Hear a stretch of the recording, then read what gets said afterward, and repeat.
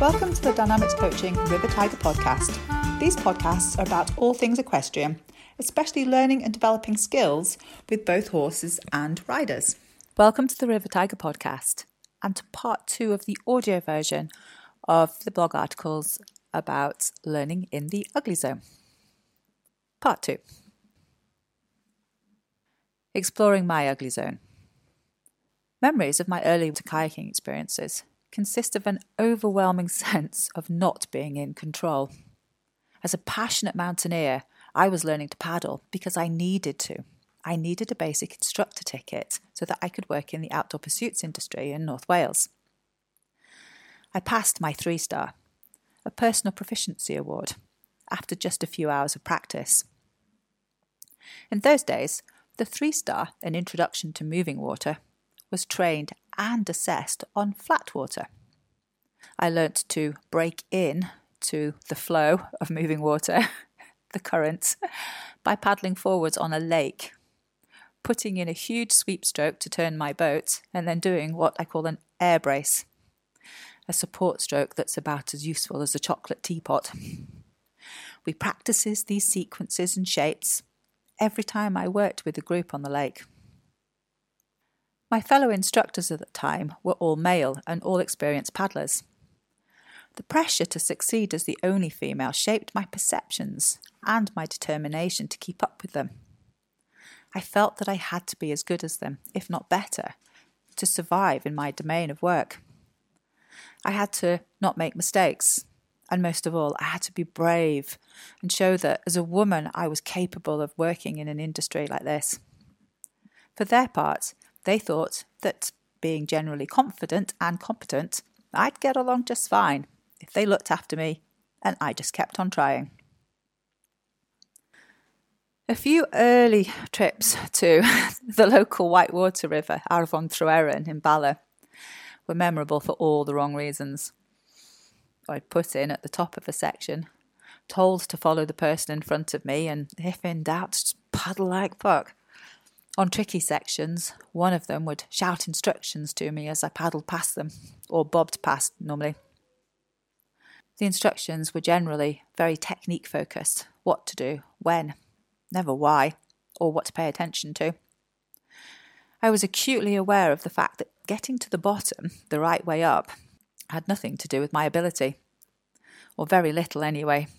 I was always too overwhelmed to be able to recognise or use any of the river features, the affordances that the river features offered. My boat, the classic old microbat, was basically a cork. Round edges meant that it bobbed along and stayed upright whatever I went through or over. My little boat might have kept me upright and safe, but it was not very good at giving me feedback about my paddling ability. This lack of direct feedback and consequence is what we call a low-validity learning environment. Sure, it kept me safe in water that was too hard for me to paddle. The downside was that it further reduced my chances of becoming skillful. Unsurprisingly, the more paddling I did, the less confident I became. The less confident I became, the more I worried, and the more I would focus on what strokes and techniques I had learnt on the lake and in my 3-star. And the problem with this, as I realised many years later, was that everything that I had learnt on the lake, particularly around things like breaking into a flow, was on flat water and irrelevant to moving water. The current would turn my boat before I'd even finished my sweep stroke. My air brace provided no support at all. Both of them put my weight in the wrong place to keep me safe and upright, and my careful rehearsal was connected to an internal focus and to making correct movement shapes, not to the information in my environment. I don't know if it was because I was the only female, but I was over-supported and operating outside of my ability, what I now know of as controlling support. This was not for any malicious reasons.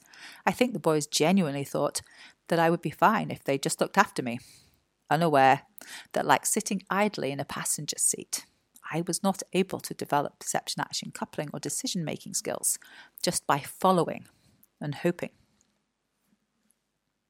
Finding search spaces for learning. Despite all of my previous experience mountaineering and being an active member of the local mountain rescue team, the Ogwen Valley. At that time, I was also starting to lose my confidence climbing, for exactly the same reasons. All this changed with one day of winter climbing with a friend of mine from the neighbouring Llanberis Mountain Rescue Team. Nikki Wallace was a super skilled mountaineer and climber, the first competent woman I'd ever been climbing with. She was a team leader with the Llanberis Mountain Rescue Team, an experienced search dog handler with Search and Rescue Dogs Association, and a ranger on Snowdon. The first thing that struck me was how she involved me in all the decision making. Where would I like to go? What route? Which pitches did I want to lead? It seems crazy now to acknowledge the impact that had on me, the sense of ownership, excitement and autonomy. We romped up a frozen Idwal stream in the Ogwen Valley, a relatively easy ice climb, taking it in turns to lead the short pitches. Despite this being the hardest climb I had ever led, by the end of the route we were mostly soloing the pitches and then belaying the other up with a simple ice axe belay. I had such a heightened awareness of the properties of the ice, placing my axes, my crampons, the belay points, making safety decisions.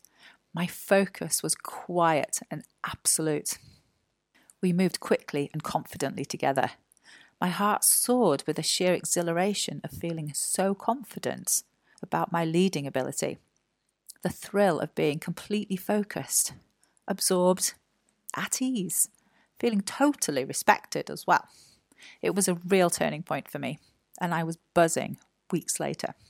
I vowed never to climb or paddle again unless I was leading, or at least alternate leading. It was a good decision. My confidence and ability grew exponentially. And no, this is not the snow bit. The ugly zone.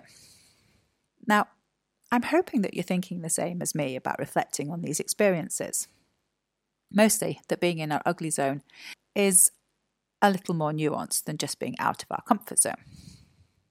As introduced in the Becoming Skillful articles, which I'll drop onto audio soon, the ugly zone represents a search space in which we're able to become more skillful by developing affordances for action through perception-action coupling at the edges of our current ability.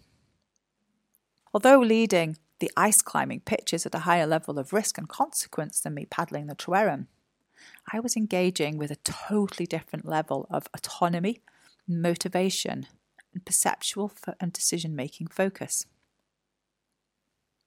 Let's have another look at the ugly curve and the important elements of snow, rabbits, and Pooh Sticks. Snow. Perception-action coupling to non-specifying information. While we were co-writing an academic paper about developing adaptive expertise, Sam, my son, sent me a video clip about some early artificial intelligence experiments. The clip helped to outline why machines are not yet able to learn as effectively as humans. And it was a TEDx talk by Peter Haas, sharing his experience of developing machine learning algorithm designed to teach itself the difference between pictures of dogs and pictures of wolves. They presented the algorithm with training data by providing it with lots of pictures to analyse and informing which were pictures of dogs and which were pictures of wolves. Then they started testing. It all went very well until they came to a picture of a husky. The algorithm said wolf. Curious. The programmers then rewrote an algorithm to determine what information it was using to make the decision, imagining the algorithm would highlight aspects of the husky's features, such as shape of its ears, eyes, or muzzle. They were quite shocked when it highlighted the snow in the background of the picture. It turned out that most of the training pictures containing wolves had snow in them, and most of the training pictures containing dogs didn't. In the article, there's a picture of my old search and rescue dog, Sky, in a snowy Scottish background, where he would have probably been mistaken for a wolf. This error of association is very common for humans and most other species. It's an associative learning bias. The important bit for us as coaches and performers is ensuring that we are learning movement solutions and decision-making based on specifying information and not on snow or information that just happens to be in our training environment. How do we do this? There are two key elements of the learning environment that are important here. One of them is variability of the learning environment to reduce the likelihood of developing associations to non-specifying information that just happens to be in one particular environment. And the other one is to ensure that learning environments contain the specifying information that's actually important to the performance environment. In other words, using representative learning design and variability in your practice. My early kayaking practice on a lake, pretending to be on moving water, is a great example of snow. The environment was not variable, and I'd been encouraged to have an internal focus of attention onto the shape that I was making, the strokes that I was doing, what order, how many, and not an external focus of attention on specifying information in my environment, which didn't exist on the lake anyway. My focus on non-specifying information in practice meant that I was biasing my focus of attention to irrelevant information when I was on the river. All of this confounded the pressure I was already putting on myself, the lack of intrinsic motivation, and my anxiety about not being competent. The motivational environment I was experiencing when I was paddling was not supportive of my basic needs to have autonomy, relatedness, and competence. So I was being thwarted in becoming self-determined or skillful. One day of ice climbing with Nikki was supercharged with self-determined motivation and learning, mostly due to it being a very needs-supportive learning environment. Rabbits. Worry, taking up space in the ugly zone. A few years ago, I listened to a story online from a horse trainer called Warwick Schiller. The basic gist of the story was about a client of Warwick's who had a very worried horse that she couldn't seem to get to settle.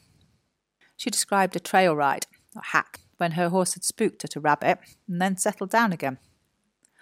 A little later, another rabbit ran past, and the horse spooked again, then settled down again. This carried on until rabbit number 13 ran past, and the horse flipped, spun round and bolted home.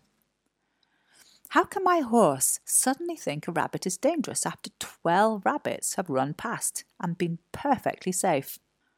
Warwick explained that we have a finite capacity for worry. He called it the worry cup, and once this is full, it's full. Whatever tips you or your horse over the edge is not actually relevant. It's just the fact that there's no more space. Rabbits are the stressors that are unhelpful. Worrying about not feeling safe, worrying about making mistakes, being wrong, not being able to make decisions, especially about how much challenge you are happy with. Worrying about not being supported, not belonging, not being competent. These are all rabbits. The rabbits collapse the ugly zone, reducing the overall levels of challenge that you can cope with, or even if you can enter at all. Many people I work with, I actually need to support them to build an ugly zone in the first place because it's almost completely collapsed.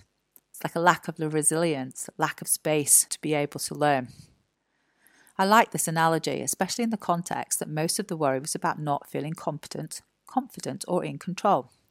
So we get back to the elements of self-determined motivation that are so important to behavioural regulation and learning. One of the most influential elements of learning is intention. Genuinely self-motivated engagement changes the way our neural systems behave. Stress shuts that down. A stressed brain cannot learn. It cannot concentrate, it cannot remember, and it's not generating new connections.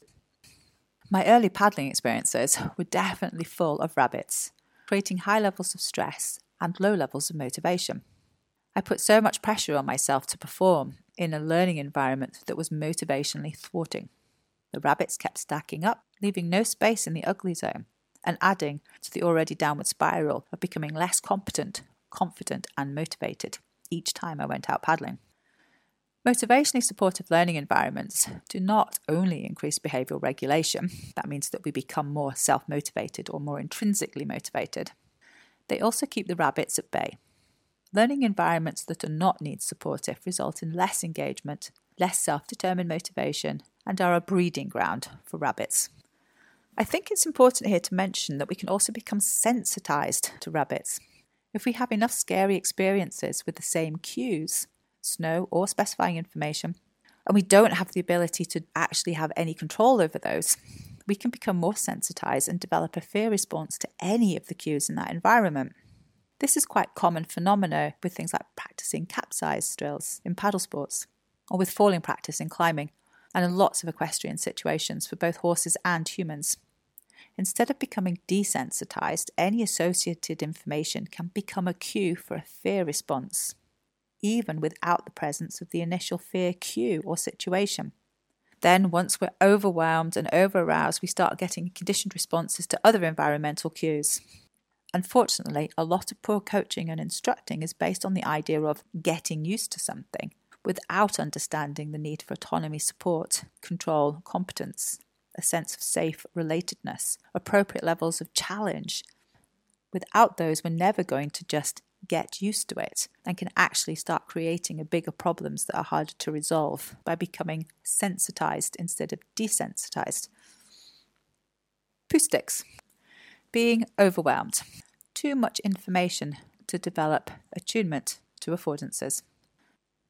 Going back to my early kayaking trips, I was always following someone else on the rivers without a clear focus or goal.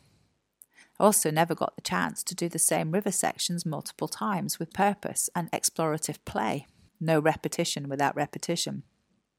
I became more and more aware of the feeling of winging it. I called this Pooh Sticking, after the game that Winnie the Pooh played with his friends. They would throw sticks into the water on one side of a bridge, and then see which stick would reappear on the downstream side first.